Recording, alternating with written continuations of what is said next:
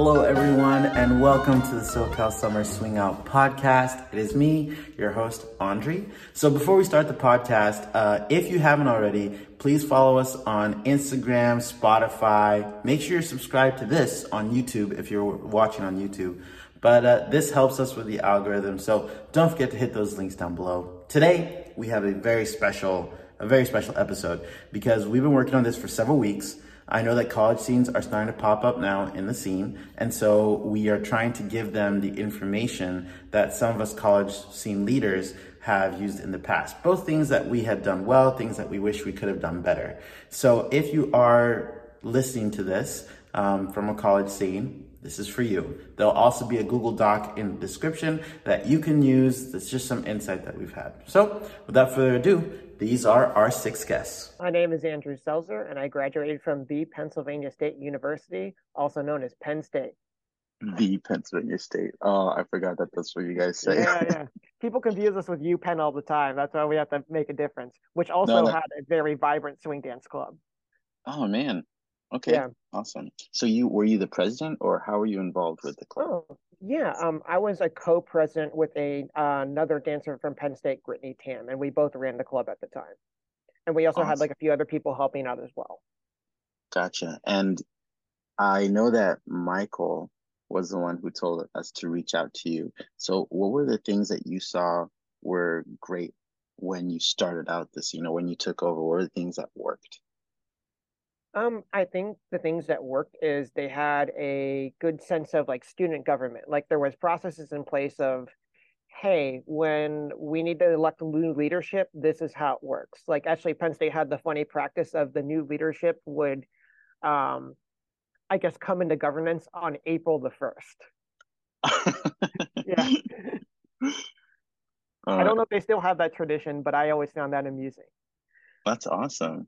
Okay. Yeah. And now that's I'm assuming that was a handover, right? So yeah. What was the process of handing over that information or everything that you had done in the club until then to minimize the knowledge gap there?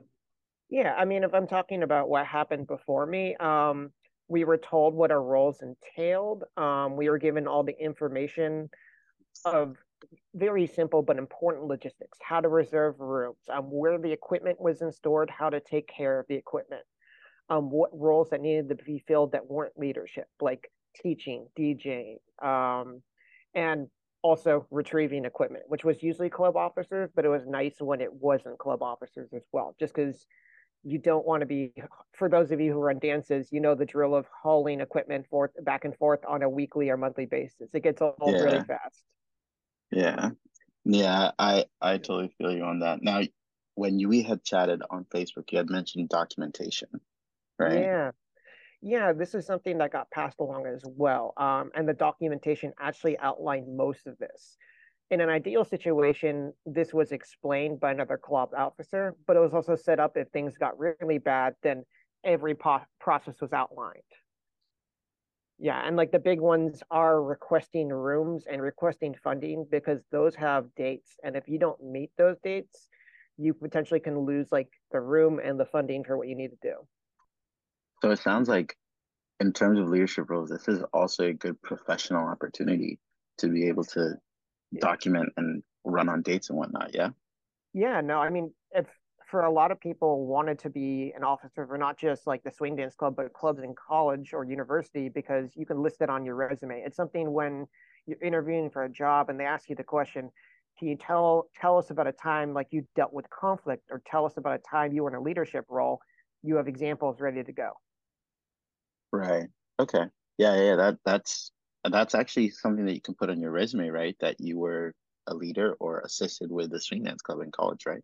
Yeah, completely. And also like what role you do can help as well. For example, if you were a treasurer for a swing dance club and you're studying business or finance, that's something that you can list for your job in the future. Yeah, so that was another question I was going to ask you, is I know different clubs have different leadership roles. So what was it like at the Penn State? Cool.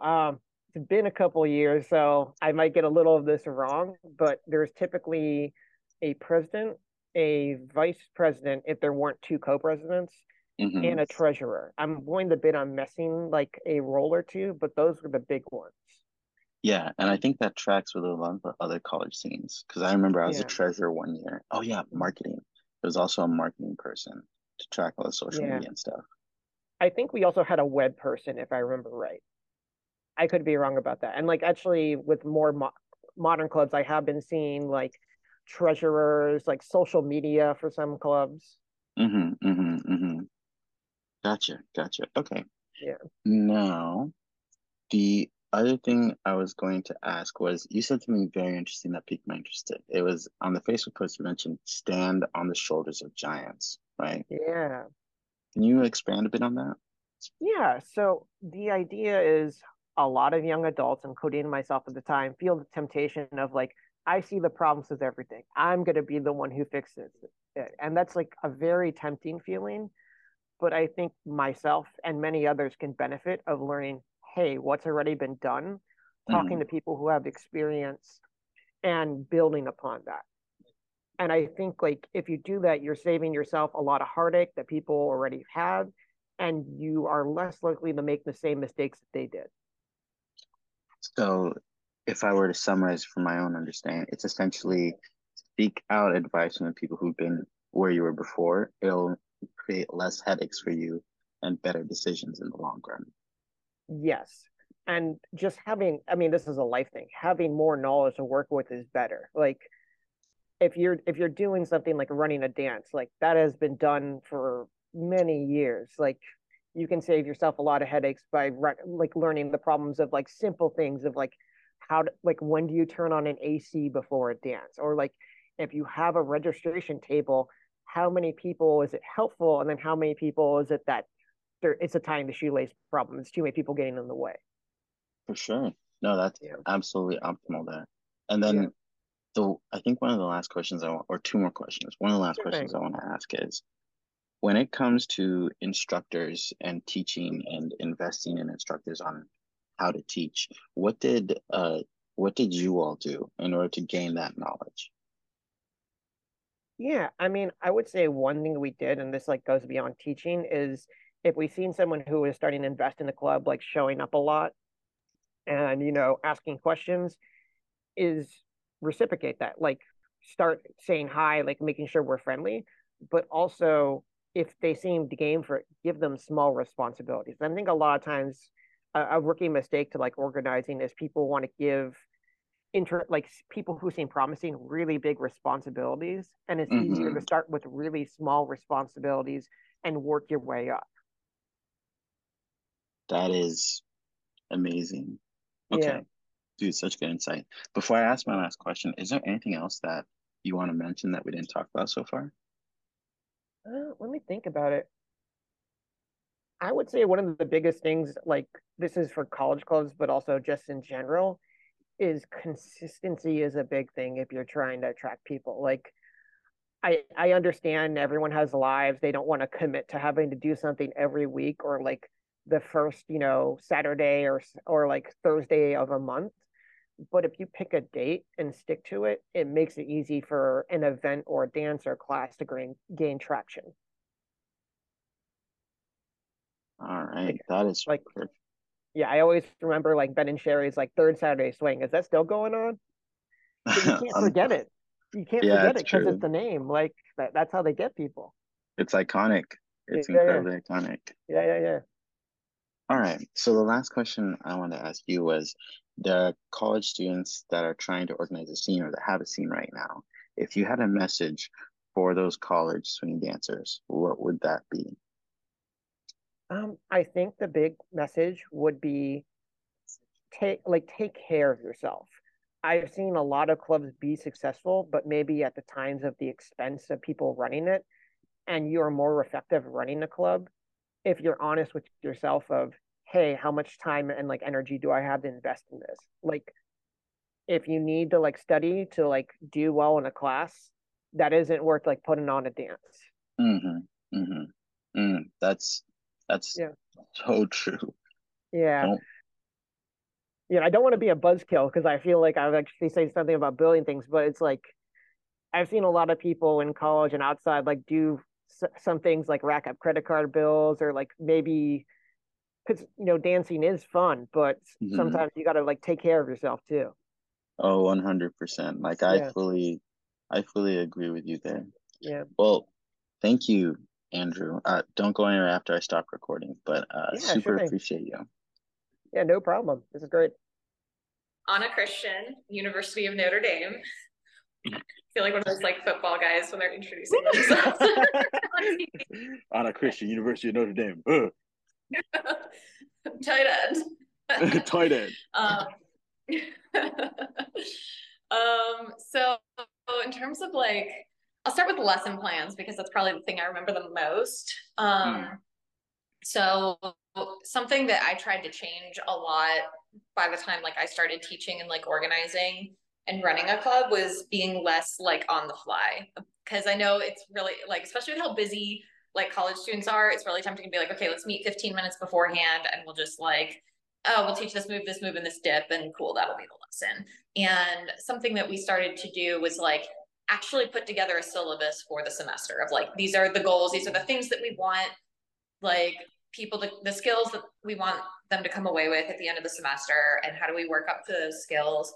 And we started doing a lot of research on like how are the pros teaching down these basic skills, and we'd like actually put together a lesson plan. And anybody who was teaching that semester, we would do like a 1-day workshop for our teachers to make sure that we're all aligned in terms of how we're teaching things, because it's really easy in college teens because you get, people that have maybe been dancing for 1 year, they turn around a year later and now they're teaching other people. And like, you're still in your first year of dancing, like you don't know anything yet. And now you're trying to teach other people how to dance. And this is where you get a lot of really bad habits being formed, because you have a lot of people that have a lot of bad habits themselves, passing them on to new people coming in. So we tried to be a little bit more careful about like, okay, if you want to teach, great, we want you to come teach, but we're all going to get in the same room. We're going to take a day and make sure that like we're teaching things the same way, and like we're being careful about not creating some of these bad habits that will stick with people for years and years and years. So that was one thing we did. And let's see. We tried to like offer like multiple levels of classes. So we would have like our beginners like drop in class for people, but then we would also make sure that we were offering some sort of like more advanced lesson. Whether it was like the hour before the beginner class or another day of the week, but like something to keep our returning dancers like invested and engaged and still growing their own skill set, especially for people who were teachers or scene leaders. We wanted to make sure that we were still continuing to foster their growth. Because like the club is only as good as the most skilled dancer that is passing their knowledge on. So finding ways to, keep them growing in that way. But yeah, I think probably like the two like biggest things that I was always thinking about when I was thinking about like running my scene was kind of one, which was what like the priority that I just said about making sure your returning dancers are always finding ways to grow and stay invested in the club and wanting to give back.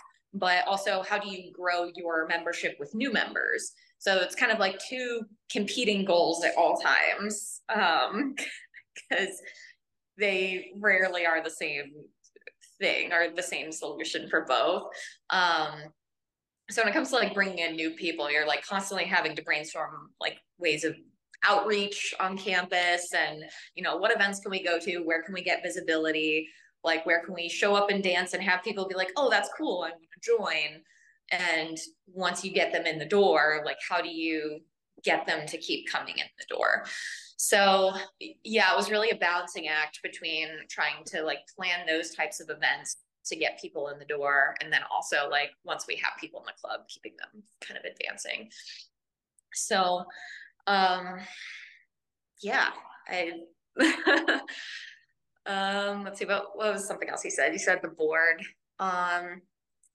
So board wise, like we had kind of your standard board. We had like president, vice president, like treasurer. There was one secretary who was in charge of like all the emails, all of our like, written outreach. We ended up having an instructor coordinator. So that was the person that was in charge of putting together the syllabus for the lessons, and then making sure everybody who is teaching was up to speed on what we were teaching. They would make the teaching schedule. So having somebody that's their job, is to make sure that they're, putting together good lesson plans. And then we had like an events organizer where they would plan, like if we were doing any travel as a group, they were planning that. If we were doing any events on campus, like if we were planning a dance or anything like that, we would have somebody that's kind of point person for that. And then one thing we added when I was there was we added like a freshman representative. And this was like our way of trying to like get like somebody new, like excited in leadership early. So like, a first year who's new to the club and really motivated and excited. We're like, okay, if we give you a position, then hopefully you'll like be somebody that'll stick with us for a while. And it also gave us like a voice on the board from the perspective of somebody that was new. So someone that only been coming for a little bit and was like, okay, you as a new person, what would make you want to keep coming back? Because those of us who've been here for 3-4 years, it might be hard for us to think about like, how can we get like these freshmen or sophomores in the door and stay? Because it's really common that we would get people to come for 2 or 3 lessons and then they wouldn't come back. So we're like, okay, we need somebody that's sort of keeping tabs on that, and like maybe talking to people and figuring out like what's making them stay or what's making them not stay. Yeah. So yeah, that was kind of our like board makeup. What else did you ask? I just have to say, this is why I reached out to you. You're like, so you knew everything at the top of your head. You just started boom, boom, boom, boom, boom, boom, boom. I knew you were the right person.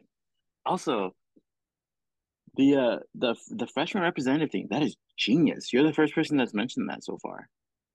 Yeah, we had such a high attrition rate that we were just trying to figure out like, how do we get people to stay? I remember one year we had like 200 or 300 people come to our first 3 lessons. Like it was insane.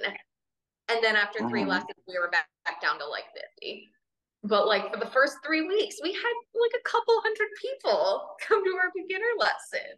Like, I mean, we clearly crushed it on the advertising game. I don't remember what we did differently that year, but we just like, it was nuts how many people we got through the door. But you get that many people to come and then not that many come back, then and also too, like by the time you get to like second semester, your attrition rate is so high. Like, what do we got to do to keep people coming? So we just wanted somebody that had that kind of perspective of what would help. One thing that I did that I don't think ever happened again, but my senior year, we put on a swing only dance show. And like at Notre Dame, there was like a lot of dance shows during the year where it was like each different dance group would, do a number. So like you'd have one choreographed number that would be part of this whole show. So there was 1 or 2 of those per year that we would do. But I had the idea of like, what if we just do a swing only show? And that would be a way of like giving people a commitment to work towards. Cause like when there's only say like 1 performance a year and you can only have like 4 couples, and that's only like you pick your 8 most experienced dancers and then you put them in the show, and then there's nothing for like the newer people that are coming in that might be interested in that. There's no opportunity for that. So I figured it'd be kind of a cool way of getting people interested and committed to something and something to work towards, like a goal to work towards of like, oh, we're preparing a big performance at the end of the year. And, we're going to do like a freshman only number. So like anybody can be in it, no matter your skill level. Like we're going to have different like levels of choreographed numbers. So that way there's something for everybody, and giving people like something to commit to and to work towards, I think helps beat out of like the million other commitments that college students have, especially once they start like getting lots of homework and they're studying for finals, and like how do you still getting them coming in the door every week when they start to get overwhelmed with all of the different things available to them as college students. So, yeah, giving them something to commit to that was, you know, a little bit more of a draw than just like, oh yeah, if I have time and I feel up to it, I'll drop in for the lesson this week. But yeah, I think that was sort of like a 1 year only thing. I think that was just like my own personal like force of will that was like, I want to do a show. So nobody else wanted to do it after that one. No, I remember that show. You were dancing with Jim. You showed me the video. You were in that red polka dot dress or something like that. Oh my God, that's so funny. But it worked though, because that year we got a really great cohort of freshmen, and that was sort of the cohort that kept this like the Notre Dame club alive for a few more years after my cohort left. And that was my biggest fear when I was a senior. I was like, once like now that Jim's gone and like a lot of our really talented dancers were a year ahead of me, and then it was sort of like my year, and I was so scared about like what happens when my year leaves, who's going to keep this club going. So like one of my big goals that year was just like try and get a really solid group of freshmen in that would want to stay and keep the club going.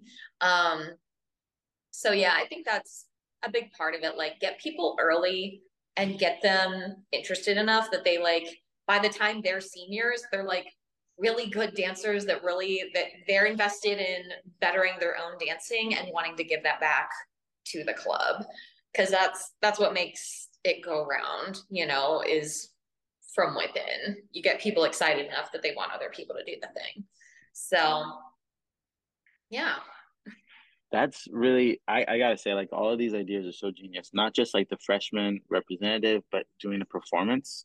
Because now I know that there's a university in Philly where their club is purely for one big major performance, and I feel like that does bring a lot of visibility and eyeballs to the swing dance club, because then they can say, oh, that'd be so cool if we had if we could be a part of that next year. So that's really neat.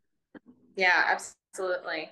And like collaborating with other dance clubs on campus, that was another big thing that we did. Like for like a lot of times it was for performances. Like we did a couple joint performances with other clubs, because that's a good way to like potentially bring in new dance talent. Is like people who are already in one type of dance might be more inclined to try another type.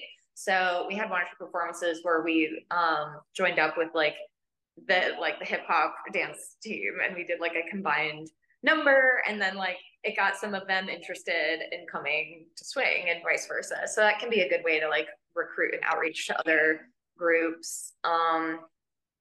Another big thing we did too of like just getting more people in the door was we had so many formals. Like every single dorm had like 2 formals a year. So there was just like freaking dances happening every single weekend. So we would reach out to like whoever the dance coordinator was, to maybe like try and teach a lesson before the dance, or, you know, something like that, just to like get people thinking about like, oh, this is a skill that would be nice to have, and, you know, get them in a lesson. And, you know, so that's a good way of outreach.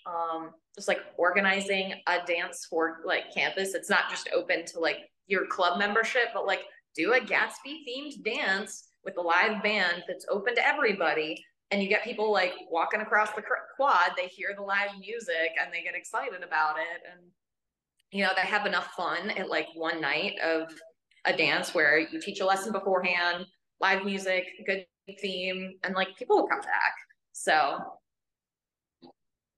dude, that's that's another really great idea. I need to add all this to a document, because this has been invaluable. Now, we're getting close to our time, but I was curious if there are any university swing dancers who have a scene right now, maybe listening to the podcast. What is a message that you would want to tell them? So either people who are running a college scene or who are wanting to start one. Some people have talked about what they wish they knew about college scene. Some people talk about like what worked really well. Some people talk about like what's most important, which a lot of people have said like community and building those bonds, like us, like how we're able to chat now after like meeting through that, you know? Yeah, definitely. I'd say community is probably the biggest part of like growing and keeping a scene alive, because very few people that walk through the door for their first couple of lessons are going to be invested enough in the dance itself to be like, yes, oh my gosh, I'm going to commit to coming every week and become really good at dancing.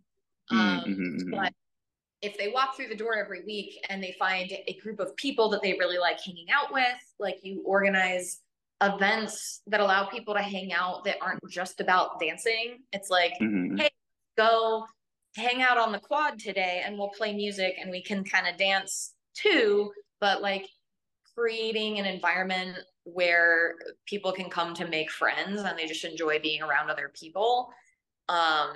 That's a big part of getting people to come back week after week. So you can't make it too much about like the perfect technique of the dance and stuff like that, which that's important for people who are teaching to know and like incorporate into like when they're teaching other people, like knowing how to teach correctly. But in terms of like people coming in on day one, that can't be the most important focus. Is like, okay, we're going to teach you how to do this inside turn, like perfectly technically correct. Like it's not going to get people staying because they're going to get overwhelmed. So. Oh, that's amazing. Yes, focus less on the technique and focus more on the community, even though technique is important. That's amazing. Okay. Well, thank you so much, Anna. Please don't go away after I stop recording, but appreciate it. Thank you for your time. Oh, you're so welcome. So, hi, friend. Hello. Would you mind stating your name as well as the universities / swing scenes that you were associated with? Yes. Hello, everybody. My name is Lauren Levy. I currently live in Philadelphia, and I'm associated with the Philadelphia swing dance scene. Some of you may have heard of Jazz Attack. And then I also teach at the University of Pennsylvania swing dance club called the West Philly Swingers.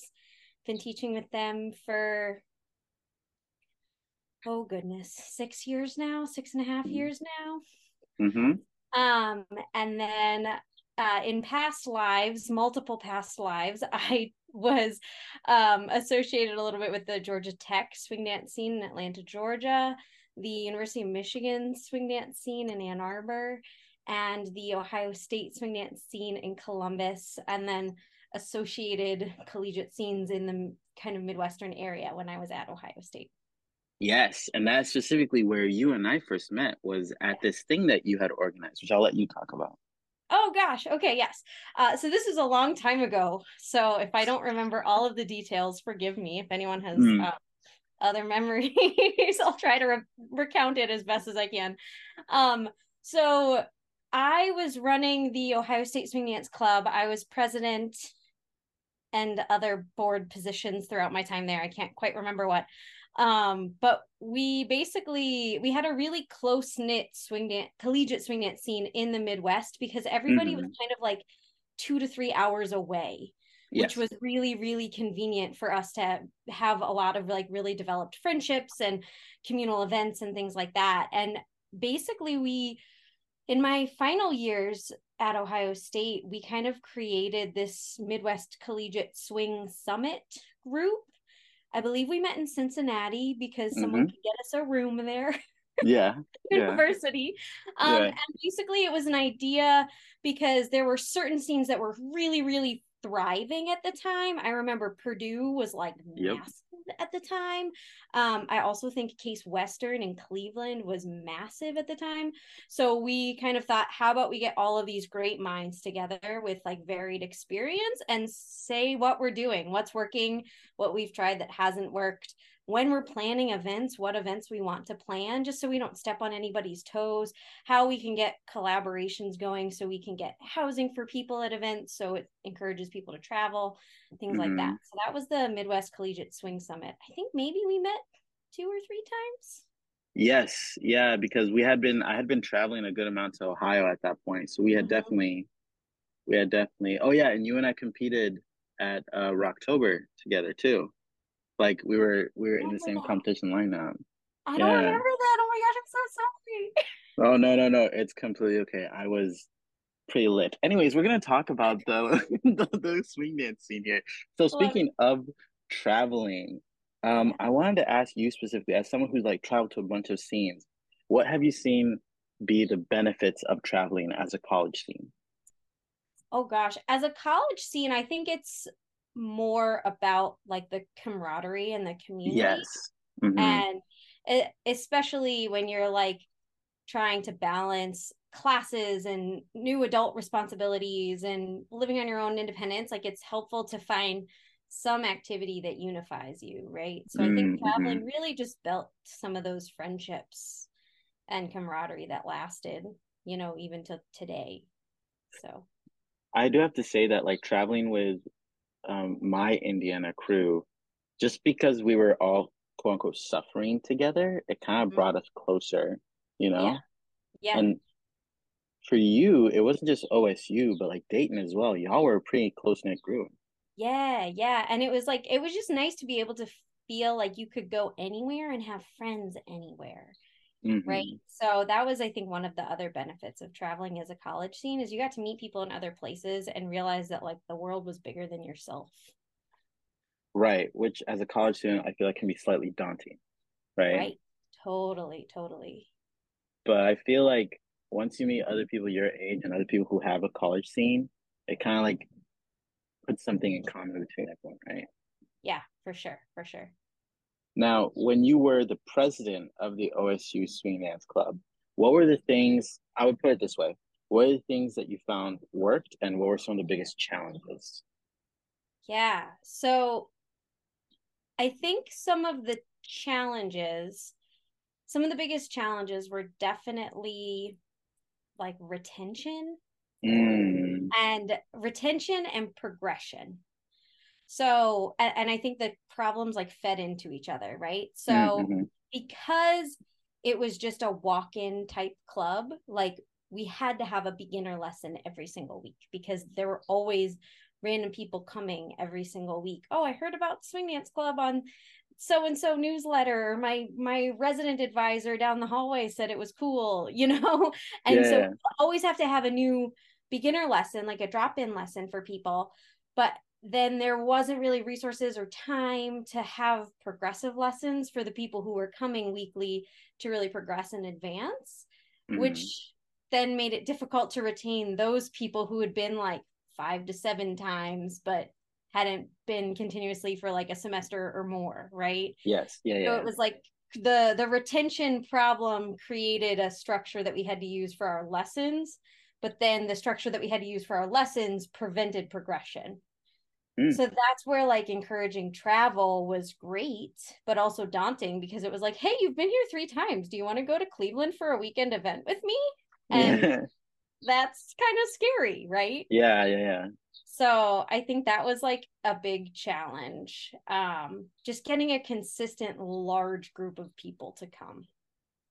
Some things that I think work are very similar to like what works in a regular city based scene as opposed to a Mm-hmm. college based scene. Like I remember one of my advisors, like one of the club advisors, Jamie, she was like the after dance milkshakes are the most important thing, right? So like being able to have a spot on campus, like a late night diner or something that's open that you all could go to and hang out afterwards and develop those personal relationships was far more important than whatever dancing you were doing during your 1 or 2 hour session during the Mm-hmm.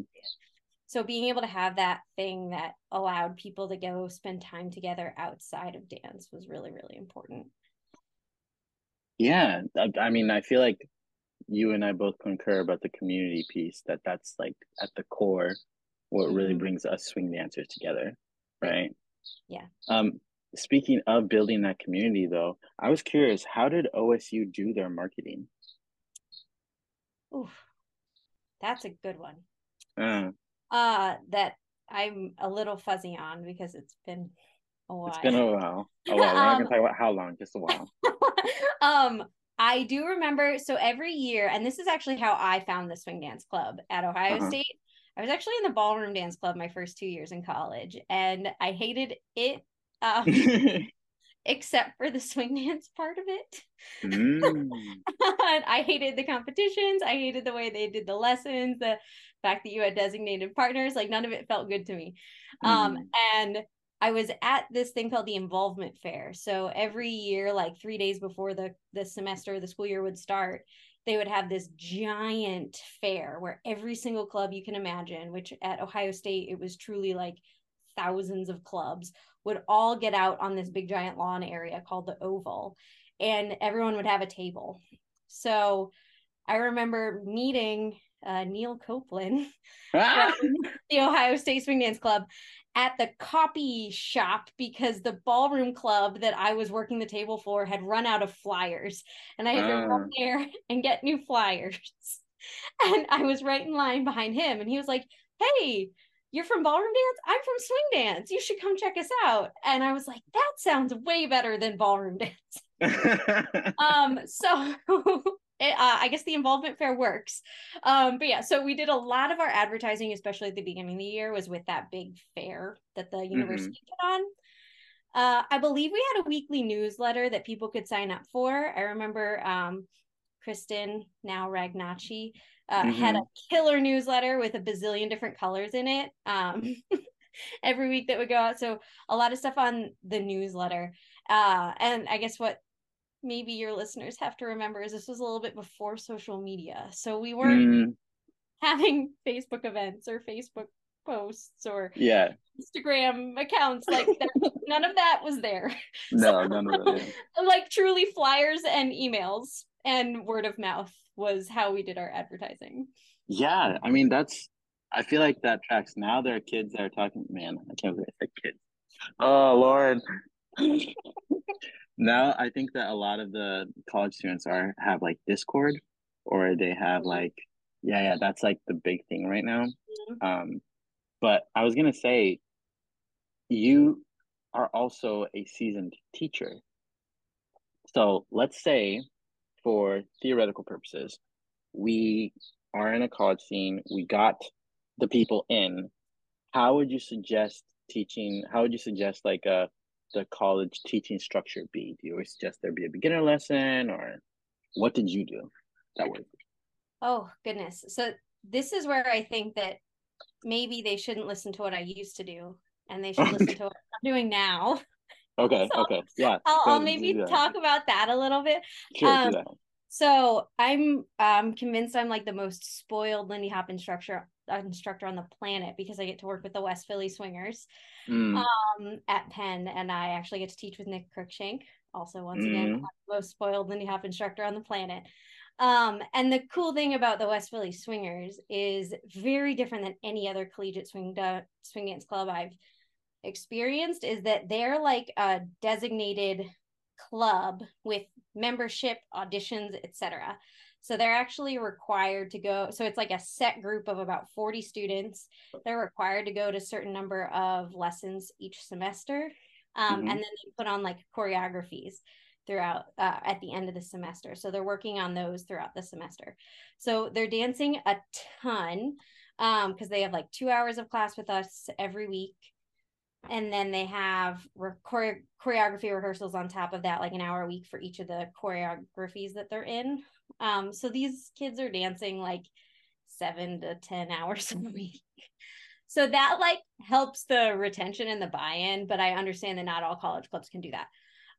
So one thing that I think that's been working really well for Nick and I recently is that this past year we started our first class of newbies with Everybody Leads, Everybody Follow lessons. So that's been hugely successful because we've been able to teach every dancer both roles, which just improves their versatility like tenfold, right? Because they're not like, oh no, there's only leads here at the dance, or there's only follows here at the dance. There's this big discrepancy and we can't dance with anybody. It really makes it so anybody and everybody in the club can dance with everybody, which has been awesome to be able to like just build that camaraderie. And I would imagine in a swing dance club that's not structured like the West Philly Swingers, that would help the retention a lot. Yeah. I would really Yeah, I would really, really encourage. I know Adam Brzezowski out in Seattle, who leads Queer Swing Seattle. We actually had a session with him where he taught us a lot about teaching everybody leads, everybody follows.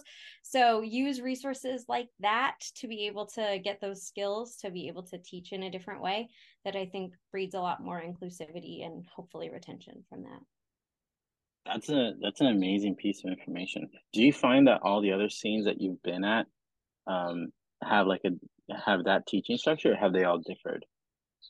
Um, I think that the West Philly Swingers and some of the other groups in Philadelphia are the first that I've seen teach everybody leads, everybody follows style. Mm-hmm. It was something that we wanted to experience with coming back from COVID. Or sorry, that we wanted to experiment with. So yeah, it was like, what better time than now to start fresh with Yeah. a concept. So yeah. Nice. I'm sorry, go ahead. No, go ahead. I was going to ask because seeing as you were also at Georgia Tech, University of Michigan, um, I was curious, did you see a consistent theme with all those universities in terms of like their teaching curriculum that worked? Or what are some things that you would say new college scene should kind of steer away from? That's a really great point. I don't know if this was a sign of like the location or maybe a sign of the times. I do remember specifically like Georgia Tech was definitely stuck in like an East Coast bubble.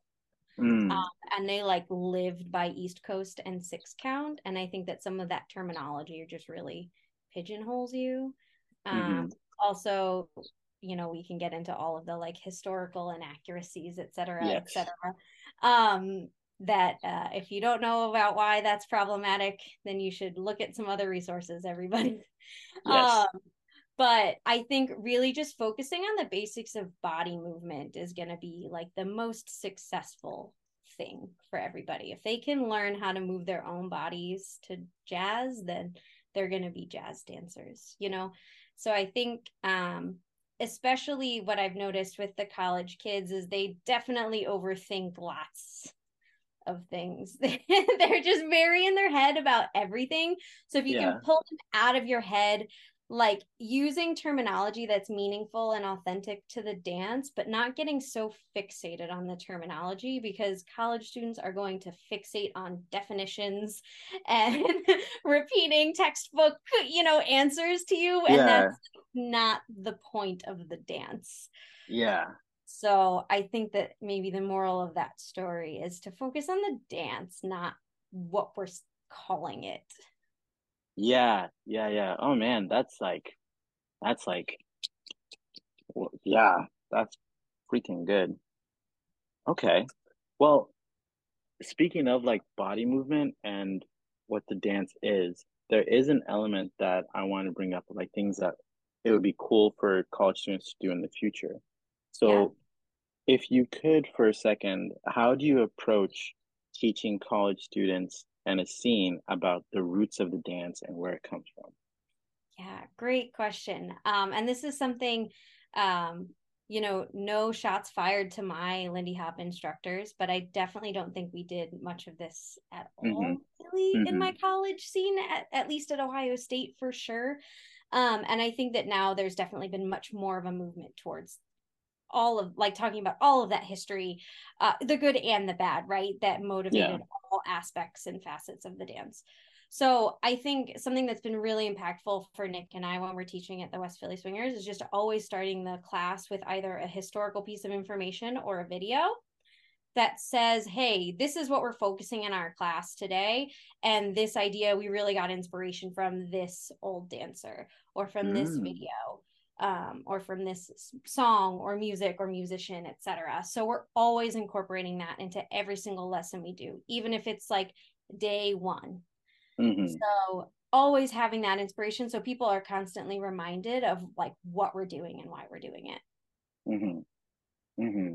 So you have TVs in your like, Oh, or we just bring our laptops. oh, okay. Here I was thinking like high tech. Whoa, I Oh know it's no, 10, but that'd like, be cool. That'd dang. be cool. No, we just our little itty bitty laptop screens and we say gather around everybody. No, that totally makes sense. Okay. And then I guess one of the other questions I have is, I'll just leave it free form. What is one thing that you wish you had known as a college organizer that you know now?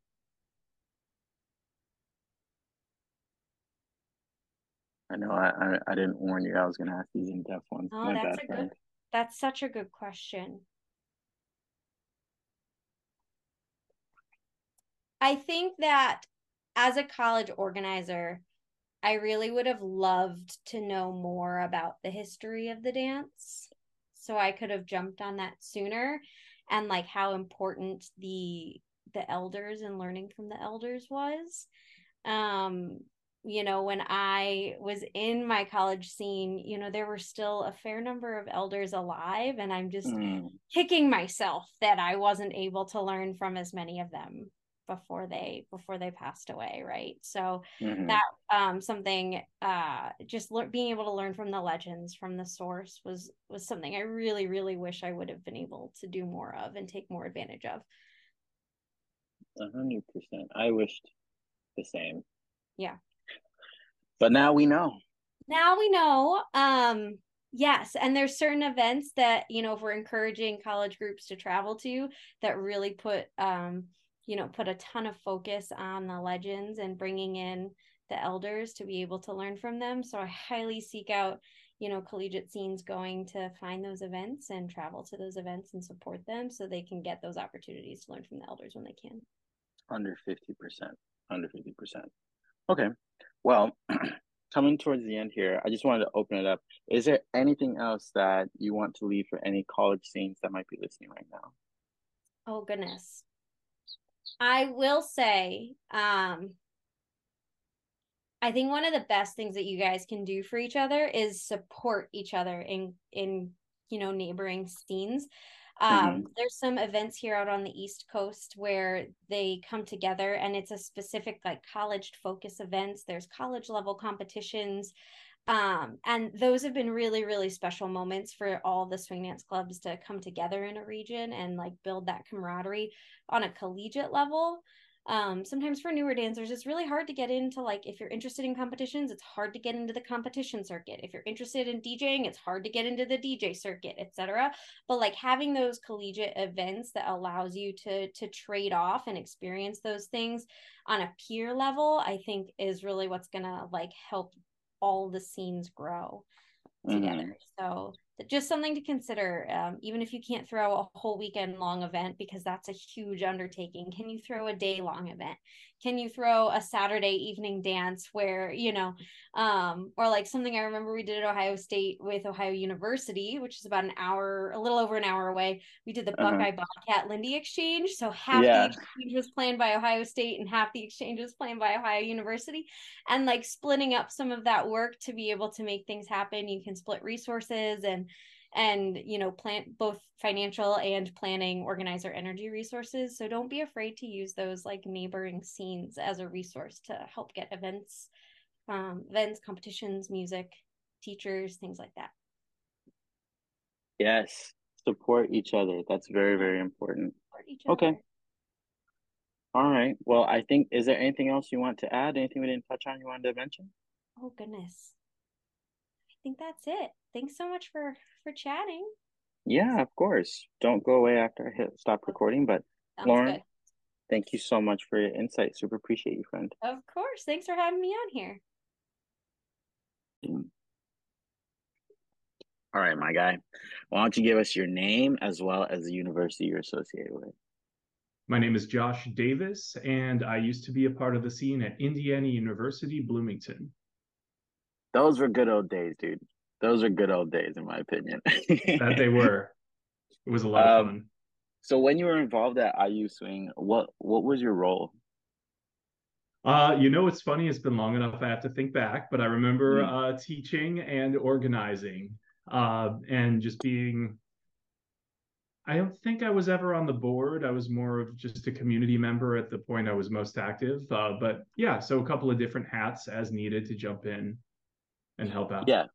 Now, even though you weren't like, quote unquote, like leadership or big whatever, you were still very instrumental, because I remember you were everywhere at IU, and you're everywhere in the Midwest. So what would you say is like, what would you say are some key points that you've seen are successful traits of a college scene?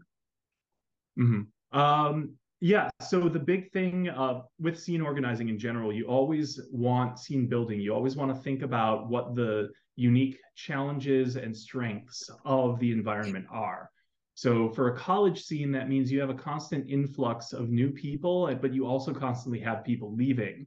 So that's Mm, very challenging because you want to keep, in order to grow, you have to not only hold on to people as they move through their college years, you also want to bring people in constantly and make sure that you're upskilling people who are coming in, that you're mentoring them and mm, helping them be connected. But at a very fundamental level, though, more important than anything else is, are you finding the ways that you have a good time and making it happen there? And that's not to say like, I enjoy doing things this way, therefore the org must do it this way, everything must be my way, but it's more, do I find the right missing piece of the puzzle that I can personally fill that will be most satisfying to me, that'll help me have more of a good time so that we can all work together and build a great time for everybody. oof, man, spitting facts right out the gate, Josh. But I mean, this is because it's so easy to get caught up in this sort of like self-sacrificing, like I must do it for the good of the org, and then just Mm, lose all of the fun, just suck all the energy out of the room, be tired all the time. And it's a classic thing for new organizers, especially take the weight of the world on your shoulders. Like I single-handedly organized an entire weekend workshop. I didn't have to do that. Nobody was asking me to do that. They would have helped me out, but I just was so, I felt it was so necessary. So yeah, don't martyr yourself to the cause of fun because that is not fun.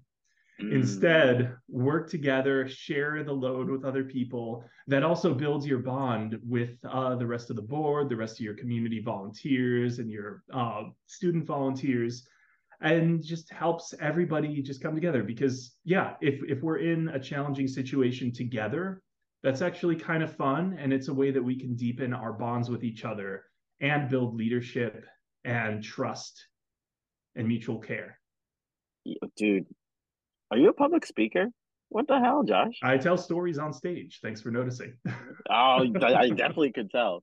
Okay, so speaking of like connection and building those bonds, a common theme I've been hearing from other people in this podcast is just make sure that you're having fun, like you said, Mhm. and building those actual connections. What are some ways that you've seen IU build those friendships and connections in the club? Yeah, I mean, again, by focusing on like those moments back then, I'm having to like dial back my memory pretty far, and I haven't. But I I mean, for the first of all, like we're talking about dance scenes, so it all comes down first and foremost to love of the dancing itself, love of the Mm, music, and just having a good time together, creating moments out on the floor. So, like, encouraging people to be silly and be creative. And one of the easiest ways to do that is to do it yourself. You know, that modeling of the behavior that you want. Go out and have a good time on the floor. More than anything else, before you start getting into policies and procedures and advertising, you got to have something to advertise, something worth advertising. So, have a lot of fun. And I saw people do that. There was always somebody who, like, even just solo dancing there in the corner of the room is just so into it because this music is great and these dances are great. And so let's just really dig in, savor. yeah, dude. I remember when I would go and like dance with you all down in B Town in Bloomington. You all seemed like you were once social dancing started, everyone seemed like they were having a good time. Seldom times you'd see people lurking in the corner feeling shy because everyone made everyone feel welcome and they were asking everyone to dance, which I thought was like a really, really cool aspect of IU. I'm really glad that it was that way at the time. I definitely remember when I first started that it didn't feel that way for me as a beginner. I could tell that like people were bored with me when they were dancing with me, and I got a little complex about it. I felt like I had to Mm, entertain them, and so like that mm. it really messed with my dancing for a while. But yeah, stepping out of that and just really being into the like have fun for yourself, uh, made a big difference there. And yeah, the other thing is like, it's not that organizing isn't work, because of course it's work. It's a lot of work, and building a scene takes energy and effort and time and care. But we had people doing that work, people who are like, this is so good. I'm so glad that we have this. And one of the things that's special about a scene for a hobbyist community of any kind is that it brings people together who might normally never talk to each other, never know each other, because they have so many different perspectives and backgrounds and ideas. Like, college is a place like that in general, but a hobbyist community is one of the few places where that endures beyond just the college years. So as a training ground for being a good community member in general, being a good citizen of the world and a citizen of your local community anywhere, it's just this magical time where you can learn these leadership skills, learn how to connect with people with disparate backgrounds and disparate ways of doing things, and figure out how to get along and make something great happen together. That's so what you said about building that connection and having people get together who wouldn't otherwise meet, I feel like is really powerful. I feel like some people that come into dancing, though, they may have never danced before ever, and they may be like nervous or intimidated, thinking, "Oh, I have two left feet or whatever." So how have you seen people who have been like that? How have you seen college scenes make them feel warm and welcome? Yeah, no, that's a great question and a really good point. I would say also, like, there are things I've learned in the intervening years, because there were a lot of things I didn't get at the time, but like now in being a community organizer and a member of the Austin Blues Dance Board, it gives me different perspectives, and just being a little bit older and a little bit wiser. But one of the big things, again, like just like I'm talking about bringing it back to fun, you also want to remember what it's all about. I think we all know about, we call it like intermediate dancer syndrome, where like you think that you're just like hot stuff and like you're too good to dance with the newbies, and like that is never true. There's always something to be learned if you're focused on the technique side, but then there's also always something to it's the beauty of the beginner, the brand new person, is that they instinctively know oftentimes what dancing is all about, which is having a fun moment with somebody else, with the people around you. So they will remind you if you let them. And that's why no matter how good I think I am at dancing, I always want to be dancing with beginners, because they bring that joy. Because like when you dedicate yourself to something like a skill like dancing or anything, you're not going to always feel the same way about it. There's highs and lows. Sometimes you're just so overwhelmed by how much better you want to be versus where you are. But then you see this beginner dancer who is just so excited to do a turn, and you're like, man, how did I let myself ever forget this? Because this is what it's about. So it's just that moment of connection with another person, being creative and having fun together. So encouraging that, and again, modeling that, letting the beginners remind you, appreciating their joy and sharing in it. That is the thing, because a lot of people do come in with some kind of a complex about like, I'm not good enough to be seen dancing in public. Like I've actually, the other day, I had a friend say this exact same thing to me, that like he wants to take private lessons so he's good enough to be seen dancing in public. Well, the problem is this is really psychological. It's not a question of what your skill level is at. It's about feeling okay being out there looking silly and having fun. And if you aren't able to do that as a brand new beginner, you won't necessarily be able to do that as an advanced dancer either. So we really, as parts of our community, as pillars of it, we want to make sure that we help other people find that too, and understand that the dancing is all about you. The dancing is all about us. It's all about connection and creativity together. It's not about being the best. I do have to say that there is something to know about like that nervousness, because as a college kid, you got a lot going on. You're still trying to figure out who you are, and so making an environment where someone can just be silly and goofy and care more about connection than how to do things right. There are always going to be people that whenever we teach, I remember we always taught safety first, right? And then we taught connection. And after connection and silliness and fun, then we drilled into that technique, which I found was helpful. Now, seeing as we're going into the tail end, I know you had some things that you wanted to bring up. So what were some of those topics that you wanted to touch on? So actually, real quick, first, I want to disambiguate connection there. I meant interpersonal connection rather than like connection in the dance frame, just for the audience out there. But yeah, no, it's, I mean, we really talked about the big thing. The big thing is just remembering what it's all for. Yeah, because it's so easy to get to psych yourself out and get caught up. Now, that's not to say that there's no place for developing skill. Practicing together is such a good way for, again, strengthening the community bond, but then also, yeah, deepening your level of skill. So doing that together is really like the best way. And I've been trying to get something similar happening with our instructor group here in Austin for blues. It's been done in the past, and it's just so good to have like kind of a dialogic approach where somebody brings an idea and somebody else comes in and goes like, yeah, I like that, but also I'm thinking this, or this is how I understand that, and just go back and forth, and just everybody brings each other up, lifts each other up. But yeah, and the other thing for college scenes specifically, because again, like know the terrain that you're in, know what you're working with, what the strengths and weaknesses are. Local community is kind of a double-edged sword, but they're an important piece of a college scene. And the way that the really important thing about them is that they're there over the summer. I mean, also we care about and appreciate them. Love you lots, y'all. But it's because in the summertime, most of the students are gone. Like usually all that's left is grad students and you know, PhD candidates, and just the local folks. So they keep it going. And they also make sure that you're never really losing everything if you have them engaged. Now, you definitely don't want to let the local, just the local folks hog the spotlight, because there is so much opportunity for personal growth and development in leadership in a dance scene. So you want there to be a strong student presence in that, strong student engagement, and really have the students drive it.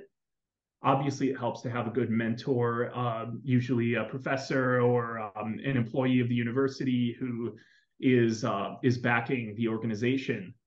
But yeah, so it's all about like finding room for people in these different places in their lives, in these different contexts, and say, okay, like how can we work together? So yeah, the locals will create stability in the scene, and then can also help out with the mentoring process of bringing people up to speed, showing them how to teach, and more of just the skill itself, teaching them, so that there's always people who are ready or being prepared to be able to step into these roles as a vacuum is created, as another class graduates. That's really, really insightful. I feel like the local scenes can play a big part in the college scene, because I know that a lot of college scene leaders, they graduate college and they get into the local scene, and then the college scene is kind of left in the backdrop, which is fine because we have lives to live. I feel though that with the community going in the direction that it has, and COVID giving us a fresh start, it's a great opportunity for us as people in the local scene to reinvest in the college scene so that our reach can be wider, because the scene will die if we don't have any new dancers, right? Yeah, you're so right. We want to always be inviting people in, making room for them. And I think what I'm seeing in swing, in blues, and a lot of different social dances is that many folks are thinking more locally, whereas before we had like this vibrant international scene and national, where like people, it was all about the travel. And now maybe there's an opportunity for more regional scenes where the connections are closer geographically, and people are building something. And that could also be like have a very beautiful end result, in that you might see more regional differences in the ways that people do these dances as time goes by. Yeah. Absolutely. Well, damn, that touches on everything that I want to touch on. Is there anything else you want to mention for the podcast? Yeah, there is one last thing, and we didn't really talk about, we touched on very, very briefly, which is just talking about safer spaces considerations, because that's something Mm-hmm. like if you have a scene where you're having a lot of issues with that, then that's going to drive students away. Because, yeah, we want to make sure that everybody feels safe in the scene. Now, at the same time, that's delicate and it's complicated and it's very hard, I mean, to navigate for anyone, but especially for like a college kid, just figuring all this stuff out. So, but creating a culture of trust and safety, making sure that the code of conduct is clear to everyone, Mm-hmm. and just being consistent. All of these things are very helpful. Like there are some things that are just never okay on the dance floor, and there's also different degrees of like severity too. So if there's unsafe behavior on the dance floor that's just a matter of correction and someone responds to that correction, then I think that's great. If they, somebody, it's very common for beginner leads, for example, to feel like they have to crank the turns like really, and that can obviously be rather harmful to the health of the arm of whoever's following them at the time. So Yeah. But often you just go, oh, hey, don't do that. Just make room for it, and like you can have some arm movement there, but you're not trying to make the turn happen yourself.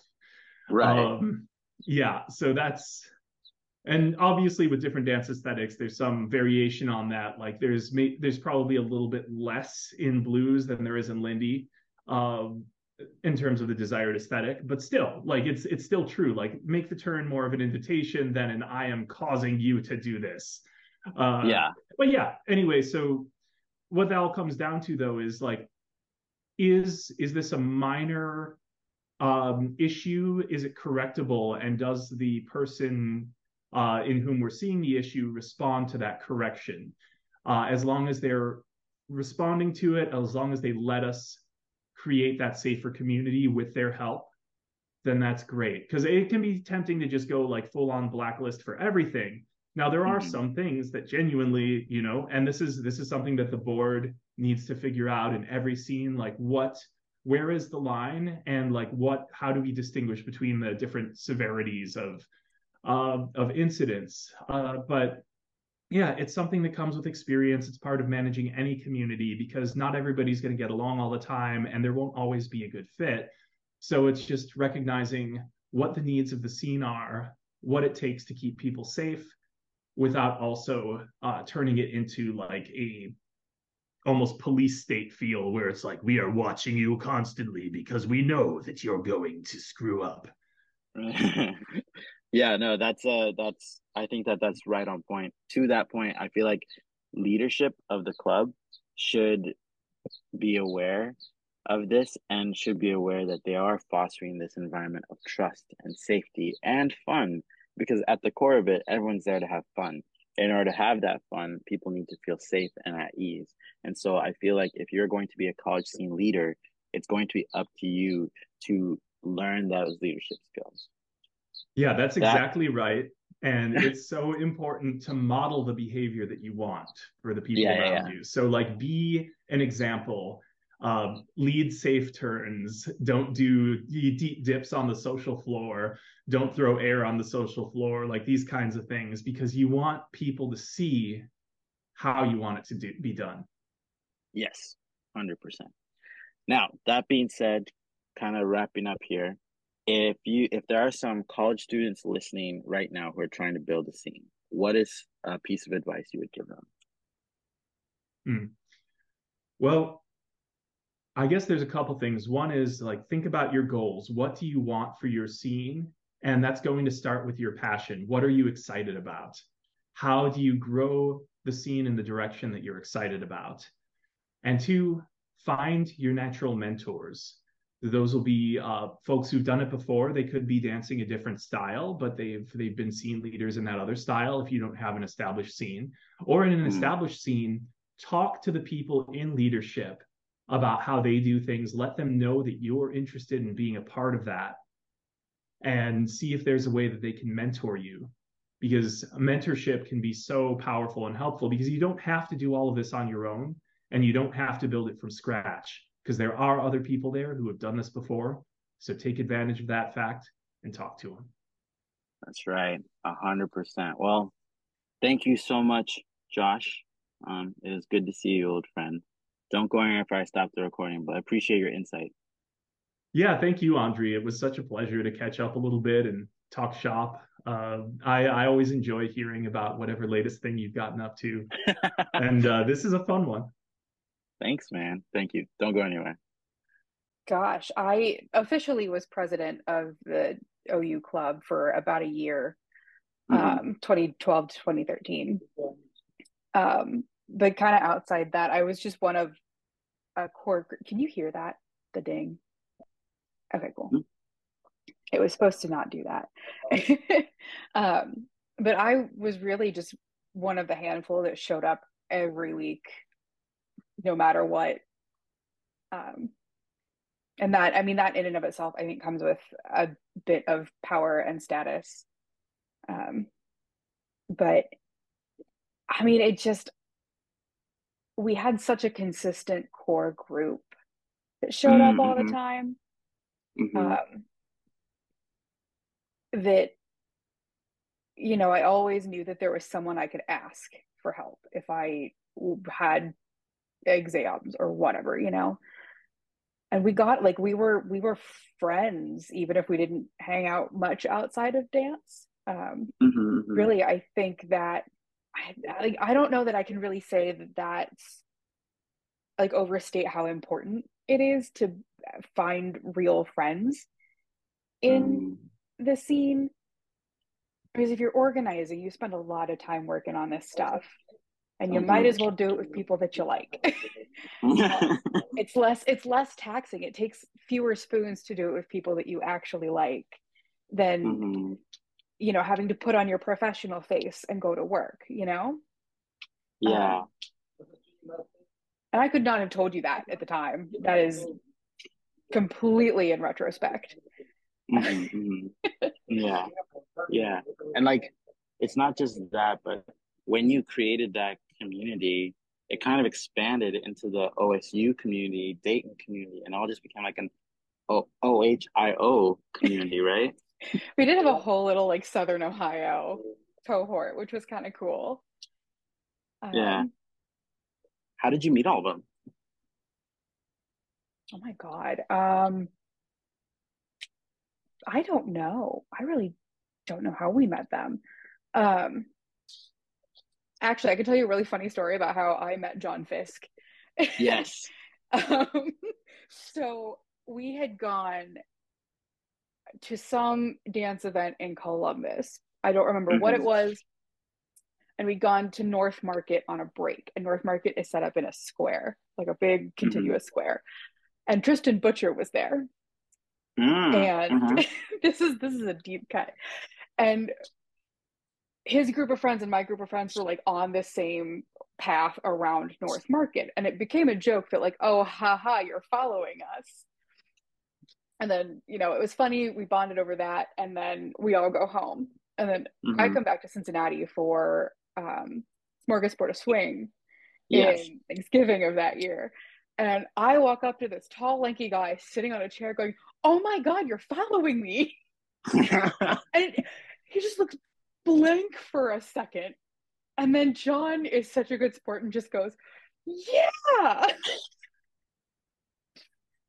And I ran. I ran away because I was like, oh, not who I thought it was. So that's how I made friends with part of the Dayton crew, I guess. Yeah, because completely on accident. John wasn't John? He was in a UD swing club for a while, right? I don't know if he held like an official position, but he was always around. So, yeah, and I think that big point of like showing up consistent makes you like it really solidifies who you are with the club, right? Yeah, because you're a familiar face, and even if you don't know how to dance really well, you know how the social stuff, you know how like the process goes. So even if you're not like a particularly technically skilled or advanced dancer, you already know how everything else works. So that the people who are new will still look at you and go, oh, they know what's up, and assume that assume that you know everything. So it's Yeah. No. Oh, sorry, go ahead. Didn't mean to cut you off. oh nope, I'm done. You're good. I was gonna ask, like, when those new students come in and you as president, I was curious, what are some things now that you look back on, like retrospectively, and think, oh man, I wish I'd done this as a swing club leader. Yeah, I really wish that we had done just a handful of non-dance things. Mm. Like one of the things that I think really solidified my group, was that after every Wednesday lesson, we went for burritos. Big Mama's burritos every Wednesday. Yeah. Ate a lot of burritos. Like that was, we would sit and talk about almost anything but dance. And giving people the opportunity to do something like that, I think would have been invaluable. People joined to come make friends, and you can only have so many 6-second conversations when you rotate around and change partners. You can only go, hey, my name is Olivia, so many times before it just gets old, and like you don't make real genuine connections that way. And especially for the new people who are thinking really hard about the dancing, at the end of the night, when you're just dancing, when you're social dancing, they're thinking too hard to have a conversation while they're dancing. And I think giving people some kind of opportunity to talk to each other without having to think about what their feet are doing would have been a really good idea. Yeah. Whether that's like dinner or just like a hangout session on on College Green or whatever. It doesn't have to be anything super elaborate, preferably free, that nobody has to spend any money to do. So I think that's what I would have done differently. I also think, I've been thinking about this one for a while, the other thing that I would do is, especially for the first few weeks of a new semester, is as we're rotating around in lessons, don't just say your name. Give people tell them your name, your major, and like what your favorite flavor of ice cream is. Do some kind of really low stakes, super silly icebreaker. Yeah. Because I think that helps break a little bit of the tension of being like, oh my God, I'm talking to so many people. I don't know what my feet are supposed to be doing. Does my face look weird? It's a lot to do, and I think it can be really intimidating, especially if you do have a big turnout. I think that can make new people really, really nervous, and giving them something to like break a little bit of that tension and give them something silly to kind of laugh about would have been a good idea. Yeah. I feel like when people show up to a club like that, A, they're interested in the dance and the music, and B, they're just looking to connect. They're looking to make friends. I feel like that icebreaker really does break that down.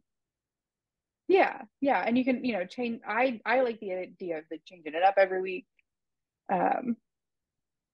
But the key is the breaking the tension and making a connection. Really doesn't matter how you do it. Yeah, 100%. So here's a question for you. Now, there are probably some university students right now listening to this. So as the former president of the club, what is something that you want them to take away? What's something that you wish you want to tell them? Find a faculty advisor who is interested. Ooh. I know that that's not something that they'll always have control over. But we did a lot of this blind because our faculty advisor didn't care. He'd been a dancer back in his day, and then was like, I'm good, I'm faculty, I'm gonna sit here and not check in with you all. So we did a lot of it blind and just kind of fumbled our way through all of these processes. So if they can make sure that they can find their faculty sponsor that is interested, or will at least help, give them advice for like the university funding aspects and like what you need to do to like actually be a club and that kind of stuff, even if they're not into the dancing. Just get someone who cares. That's so good. No one has said that yet, and I think that's so important because as university students, you have such a powerful resource in the university funding and being a club, and you have access to rooms for free and stuff sometimes. Yeah. And someone in your notes mentioned like getting the same kind of funding that the traditional forms of dance get, like the ballet school gets. I am all in on that. I think I wish I had thought of that. I wish I had thought to go ask for the same thing that like the dance team got. Because I don't think we had like a ballet club. We might have, I don't know. But like going to ask for the same thing that the prominent dance clubs got, the prominent arts things got, I think it would have made just operating and planning events so much easier. We would have had so much more money. Yeah. I think the other thing, and this is really kind of pedantic and lame, but is take really good notes on like whatever process you need to go through to get funding from the student activity board. That way, you don't have to reinvent the wheel every year. We were never very good at that. I think that's like someone had mentioned that as well, and we didn't do that either. So that's a really good insight. All right. Or even if they offer like advising hours, or I know once or twice that happened for us, like our PAC had like an open office, open house thing where you could come in and ask some questions. Like do that if you're starting from scratch. Yeah, you said PAC. What's PAC? It was our student activity board funding arm. That's all. Gotcha. Yeah. Gotcha. Okay. All right. Well, as we're coming to the tail end of this really good insight that you're providing, I'm curious, is there anything else that you would like college students or new college students to know? Flyer everything. I just left a job at UC. And I was always, and like I'm old now, but I mean, I was always looking at the bulletin boards to see what was up there, put them in places that aren't bulletin boards, tape them to, if like there are pillars on a building, especially a high traffic building, tape them to that, assuming that you are allowed to, don't break any rules, but like put them in unusual places where people are going to notice them. We had a women's fitness group that would always tape their little flyers to the inside of the bathroom stall so that you had something to read while you're in the bathroom. Like just put them anywhere and everywhere that you could possibly think of. Go beyond the bulletin boards, because I know as a student I never looked at them. So that's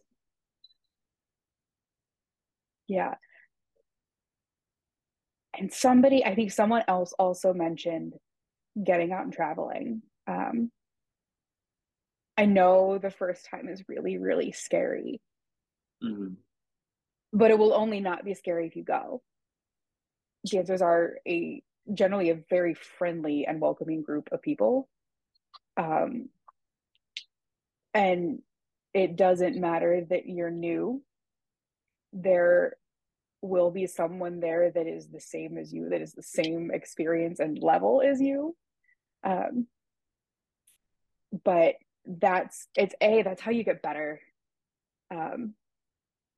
B, that's how you make connections in other scenes. That's probably how I met the OSU folks, is just going up and crashing a dance event.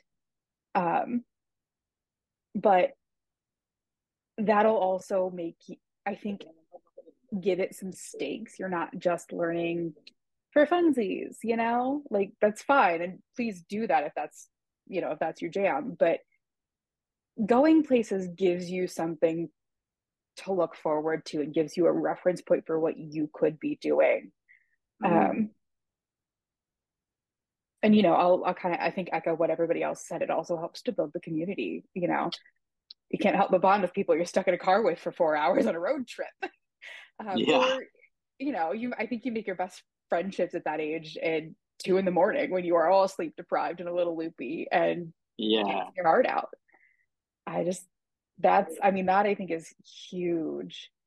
And related to that, I know all the college kids are broke. Go ask for a discount. The worst thing they can ever tell you is no. Hmm. Hmm. Hmm.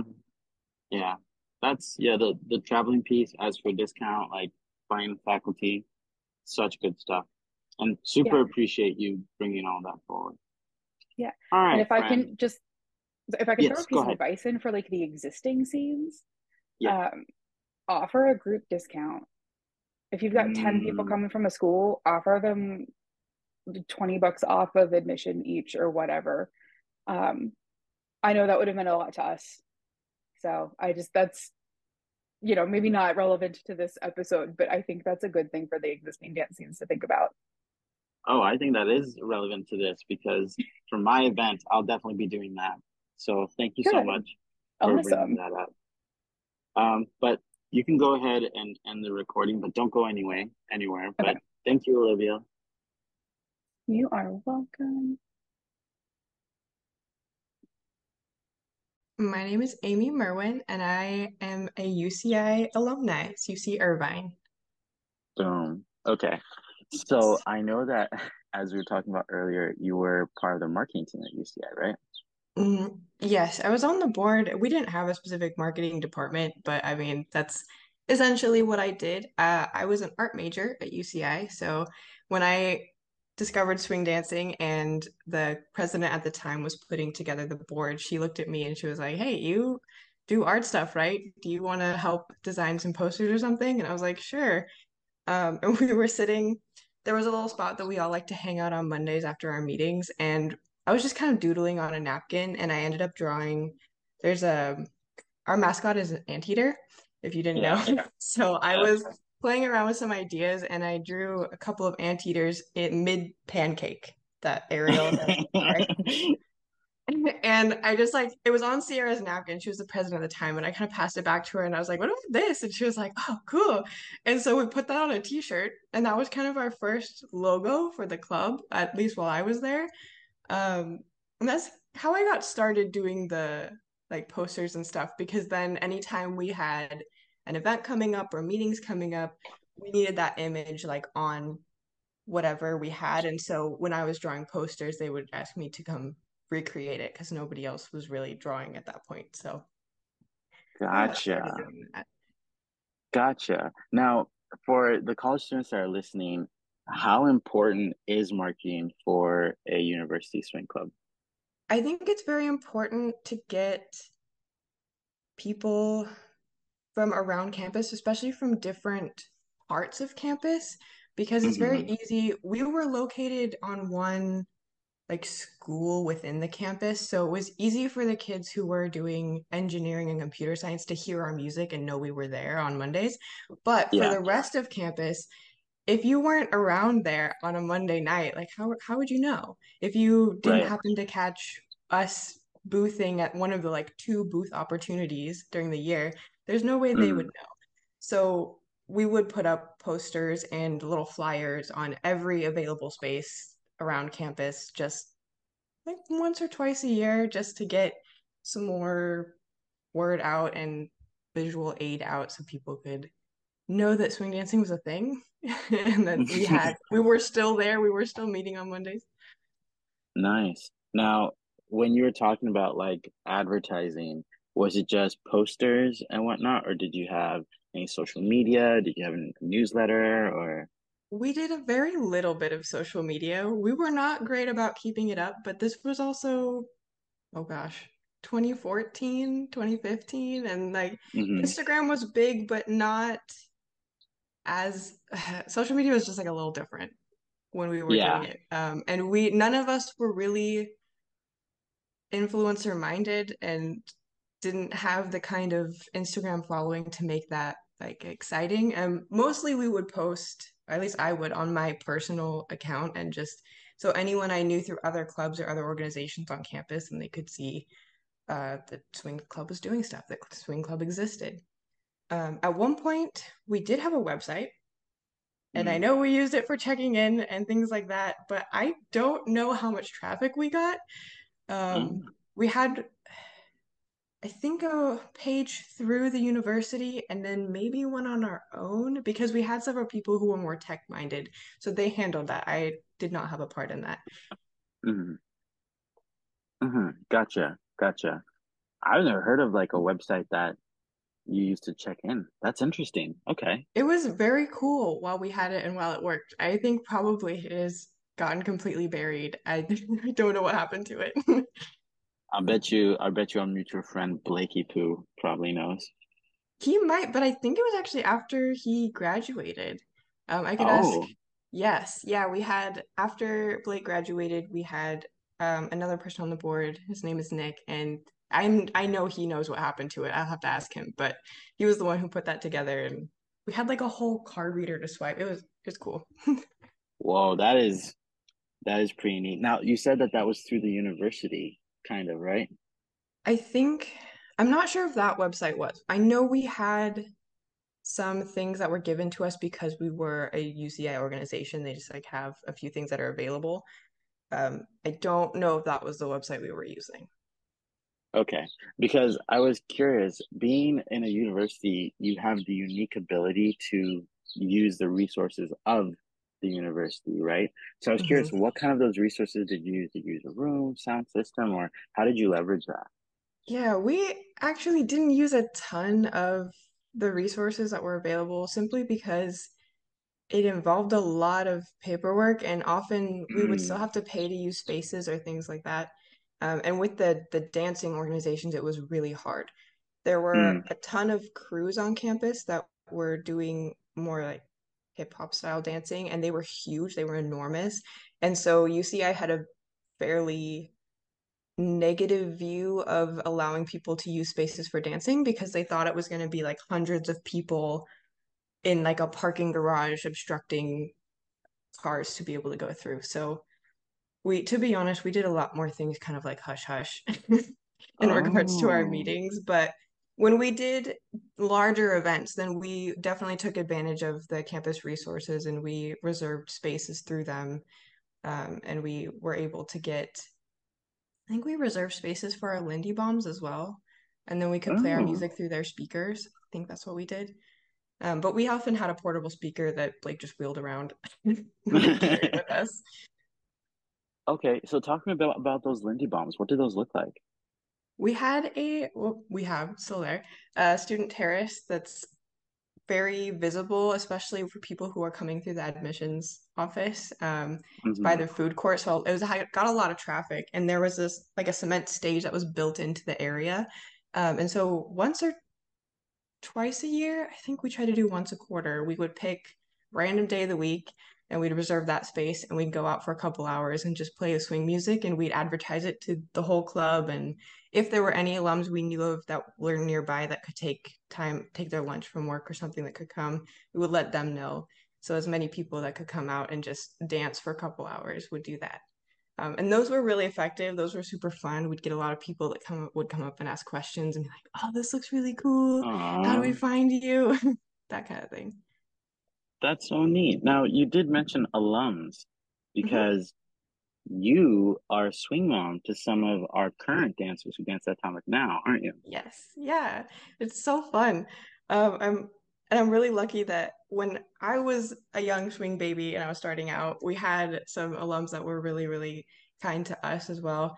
And I know Andrew Jose is also an alum and is like super big in helping UCI, which is very, very sweet of him. And there's a ton of Hmm. people who, when we were trying to find instructors, we were mostly just teaching ourselves and like we didn't know what we were doing. Eventually, we got the sense that there were more people that wanted to be brought in that could help that used to go to UCI. I remember the club as it was. wanted to be able to help out. And there's a lot of UCI people in the area that Mm-hmm. that are so ready to help. And we actually on this like 2 days ago on Friday, I was at Atomic because a couple of the kids from my year, they're getting married in a couple months, and so they came out to Uh-huh. UCI to like practice, or came out to Atomic to practice their dancing before their wedding. And so they Uh-huh. gathered a group of us at Atomic again to dance, and it was so fun. There was like a Aw.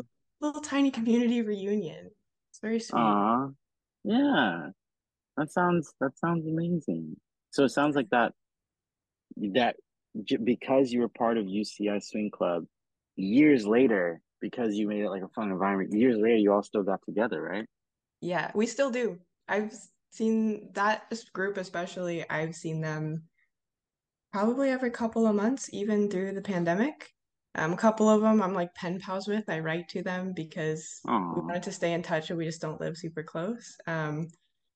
It's it's really cool having like a community within a community. And I think that's what's so special about the college scenes is that they give you that opportunity to have like a really tight-knit family within this other community that can just kind of keeps going.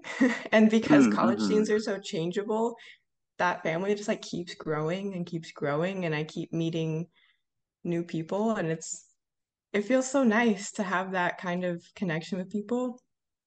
And I got very lucky when I was living up in Davis. The Davis Swing Dancers kind of adopted me for a little bit, and it was cute to see their family as well and be able to feel like a part of that for a little bit because they're also it was the same vibe, different college, and Yeah. it's so amazing. Yes. No, I fully agree. Like the colleges, they all have that thing in common is where we're young, we have a swing dance club, and we can connect with any other swing dance club because we have this thing in common, which I think is pretty cool. Um, you had some things that you also wanted to bring up, some like specific topics, right? Or did Mhm. we touch on all of them already? Yeah, the main one that I wanted to mention, one of the things that I think helped us a lot in our growing our scene, especially, was getting different types of dancing and giving them a moment of recognition in our weekly meetings. So we would Mm-hmm. try maybe a couple of times a year to get somebody in who would teach a West Coast lesson, somebody who would teach Balboa, someone who would Oh. teach blues, and a couple of times we did a crossover with the salsa club on campus to get some of them involved Oh. so we could see what other kinds of dancing were happening. And that was really fun. And I still have some of those people that I met through that connected on social media. And some of our core swing dance members realized that they were more fond of a different dance. They were like, oh, I actually really like West Coast a lot. And sometimes they'll come dance Lindy still, but it's fun to see Mhm. them really find something else that was like, that was their passion, that was their dance. And they got to find that because somebody who was planning lessons was just kind of like, what if we had like a little taster blues lesson or something like that? So Yeah. that was very helpful for us. And I think the other thing that worked really well for us was anytime somebody came to the club and was really, you could tell that they got the Lindy bug, right? They were really passionate about it. Mm-hmm. And they were like, oh, I want to be a part of this. If you get them involved as like just immediately, they're like, hey, we're doing this thing next week. Like, can you come and like help us hand out something, or we need somebody to help carry water or whatever it is. That helped a lot to get people to stay if they felt like, oh, we're doing a thing and now I'm involved in it and like I want to keep going. Mm. And now like there's dances on Friday and somebody has a space in their car, so I go, or we need drivers to go to Slocks for the weekend. Like I have a car, I could do that. That kind of stuff was really helpful. And it was just nice to have like a really big group of people that were willing to help with things. This is a kind of a tangent, but we had a oh my God, we called them Lindy Shindies. What is a better, more recognizable word? Just an event, a Lindy dance, a big dance for a bunch of people at the school, and it was like the first one we threw, and we were super ambitious, and I decided like I was gonna bake a bunch of treats to bring for like food. And I put out a call to all the dancers at the time. We had a huge club that year. I was like, hey, does anyone like to bake? Because I need help.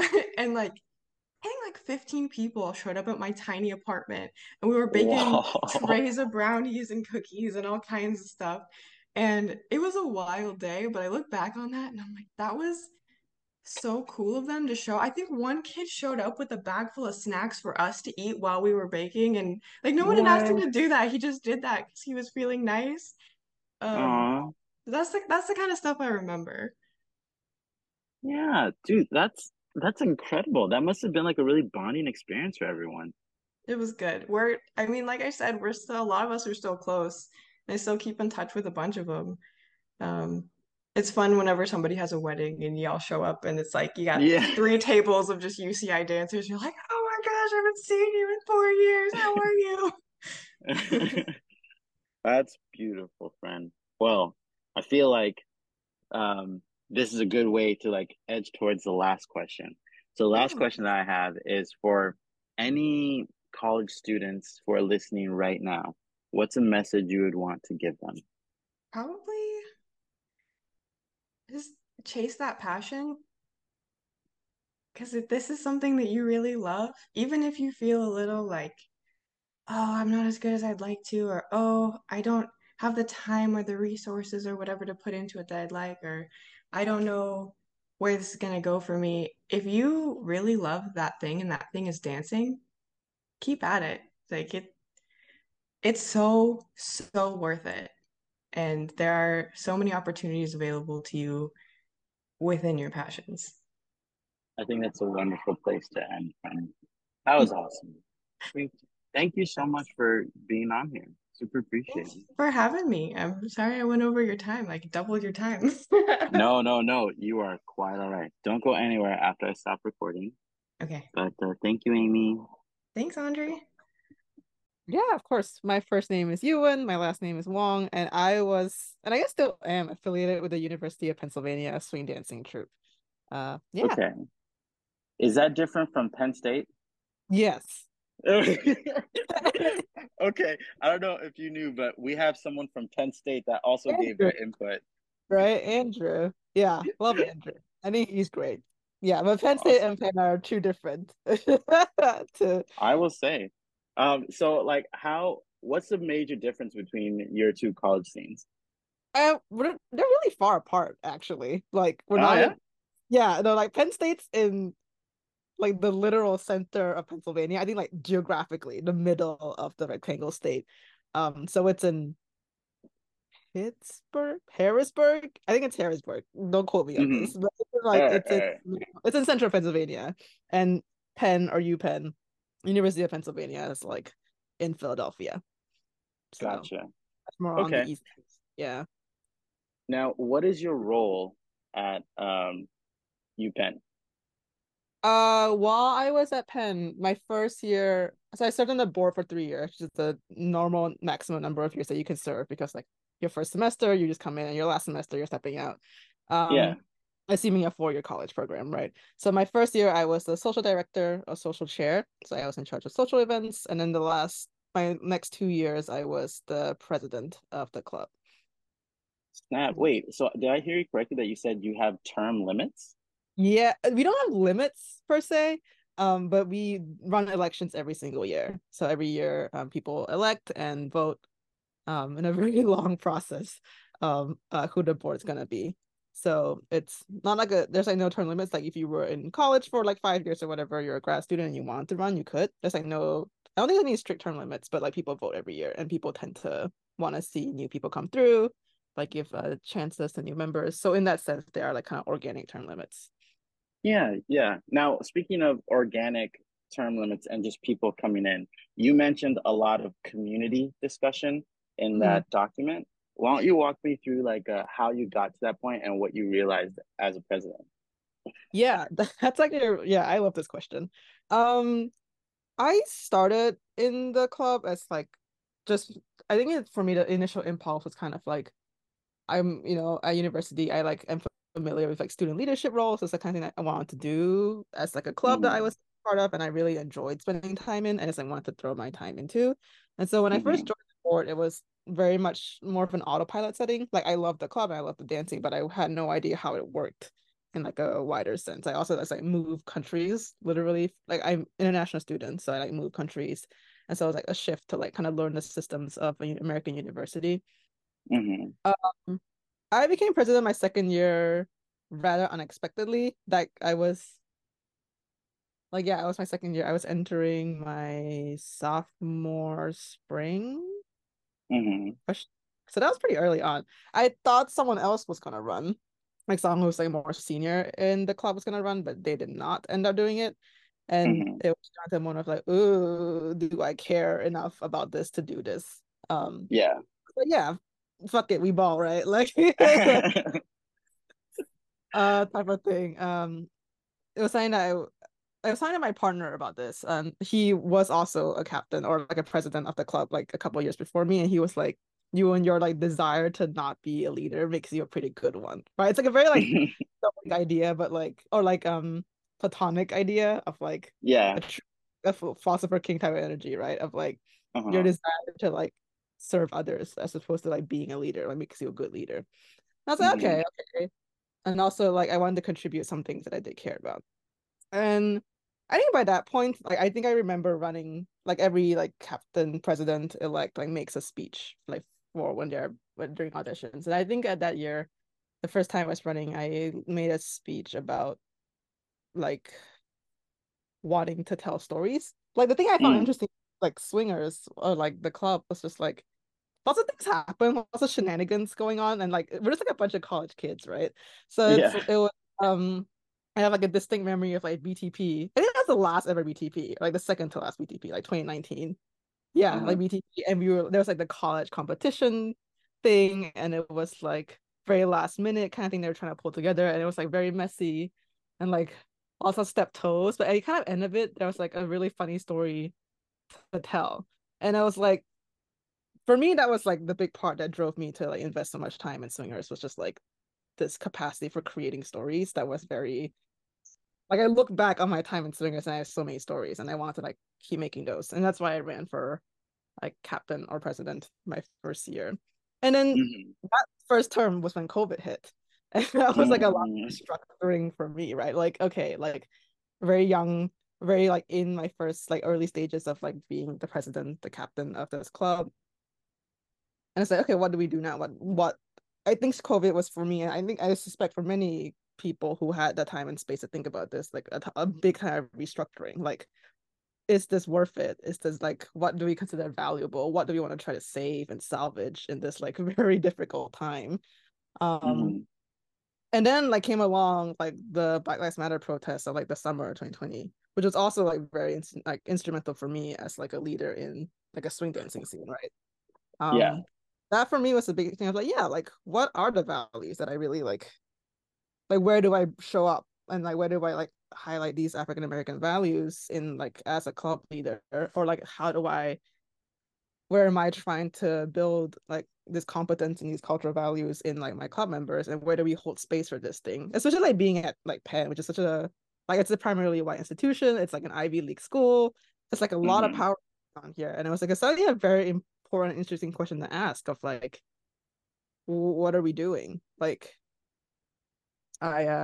like what harms are we doing was like a question that my partner asked me, right? Like what are we doing enough? Like here's a couple of things, right? It's like a college scene is a place I've in my head I think I've a college scene is like a place where like kids can kind of make mistakes, like lots of, like you do like lots of goofy things, and it's just like you look back and that's like, hella cringe, like so cringe. Right?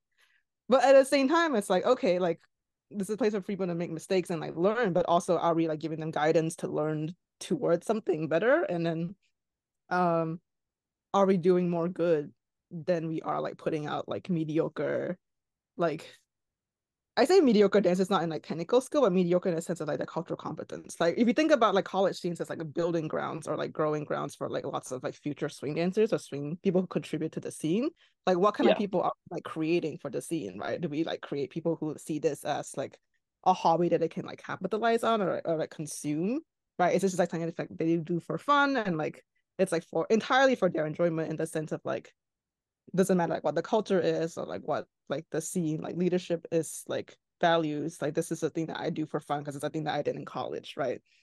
And that I think was like a model that lots of college scenes followed like the first like decade and a half, decade, 2 decades, like since the like since like the turn of the century type of like Lindy Hop revival, air quotes here, in like college scenes, right?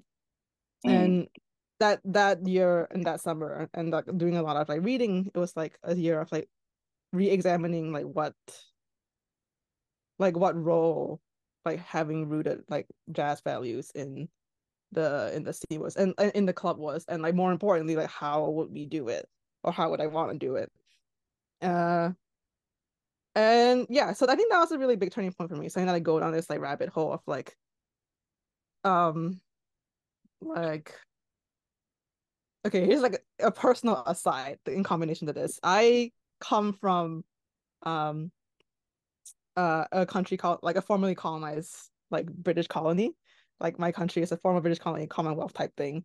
And like moving to America was the first time I heard the term like decolonization, or like like had any exposure to these concepts. And like for me, that year, that summer 2020, was when this like personal side of me that was like studying political science, and I began to understand like things like institutional and structural like barriers to like to liberation, and then like this like side of like suddenly realizing that this like whole world of like Lindy Hop and like jazz is also like so tied to like decolonization and like liberation, and like bringing these two together in that year was, I think, very instrumental to this question that you're asking, like how did community become so important.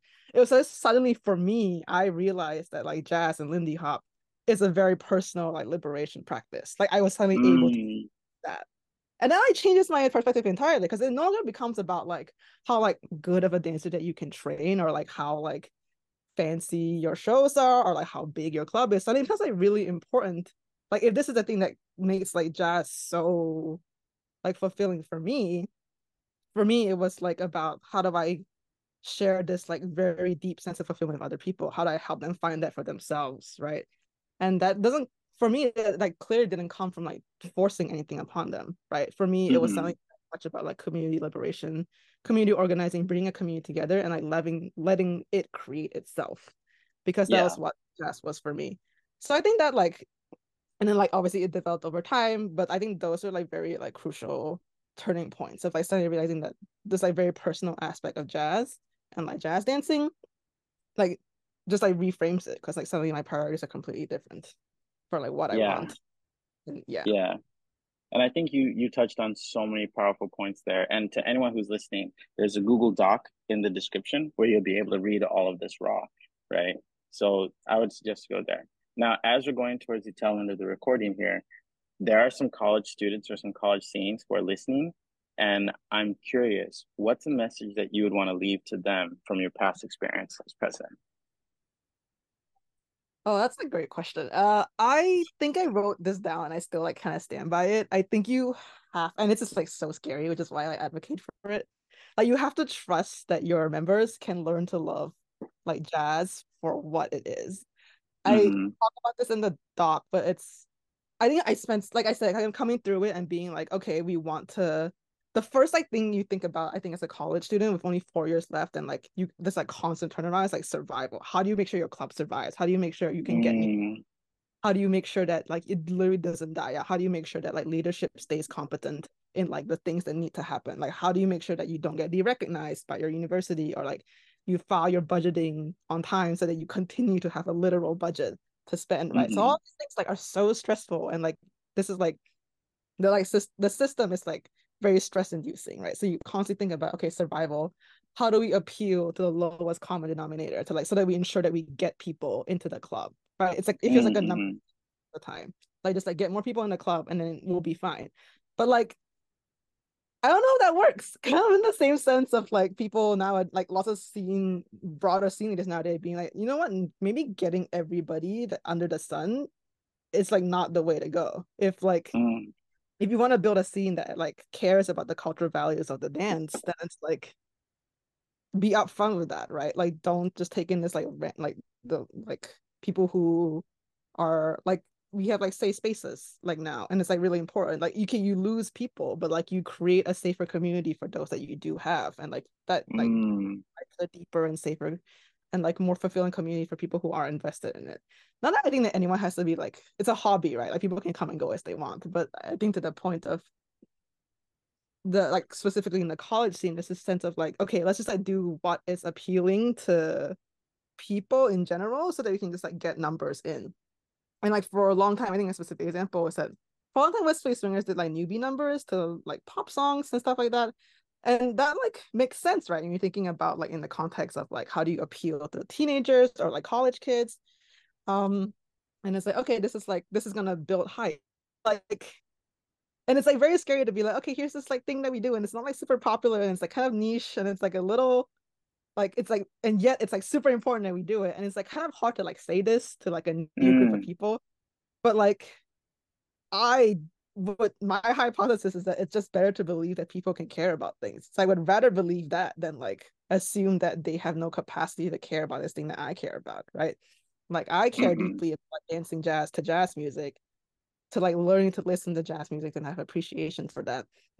And like as a teacher, as a mentor, and as a leader, I think it's very scary to be like, here are these like difficult conversations that we have. Like we actually raise like a really big like, issue in the scene, and like dancing to jazz music is like kind of like a cultural requirement in some ways. And like it's just like kind of like mildly controversial, right? To say to like you're trying to just like essentially just like get into this new hobby, you don't want to like scare them away. But like again, back to the point, I think you have to trust that they can learn to love the thing for what it is. And like maybe it takes time, right? Like I took a long time to like kind of see it for what it like, to kind of get to this point of like really like caring deeply and personally about jazz. And it's like fine, right? Like people may disagree, but like I can still say it. I can be like, if I'm teaching this class, like I taught my last semester, I taught the newest incoming batch of like new members. So I had like got to spend like weeks with them in a semester, like teaching them the basics of the dance, along with Lauren Levy and Nick Cruikshank. And it was like, for them, I was like, okay, like out the outset, I was like, we dance to jazz music because this is like what the dance is, right? Like, and I care deeply about it. And like, I think you can learn to love jazz. I didn't even need to say that, right? Because it's just like, they don't know. And they want to learn, I assume, right? So we like picked a jazz song, and like by the end of the semester, we like choreographed a number to like Jericho by the Hot Sugar Band, Hot Swing Sextet, something like that.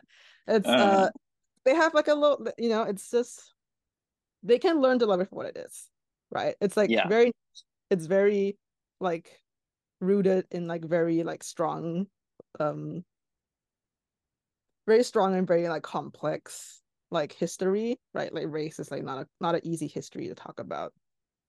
But like it is my hypothesis, and like it's how I operate, that like people can learn to care about these things, right? So I think that you touched on such a powerful point, that you can trust your members to like this one thing. And I think that's a perfect way to like end this segment. Don't go anywhere after I stop recording, but Yuen, thank you so much. Yeah. Always happy to talk about this stuff. So like, if anyone shoots at my Instagram DMs, I'm always down to talk. Awesome. Thank you so much for lending us your ears on the SoCal Summer Podcast. You can follow us on Instagram, Spotify, and subscribe to us on YouTube. We're looking forward to putting out some great episodes for you, and we'll see you on the next one. Bye.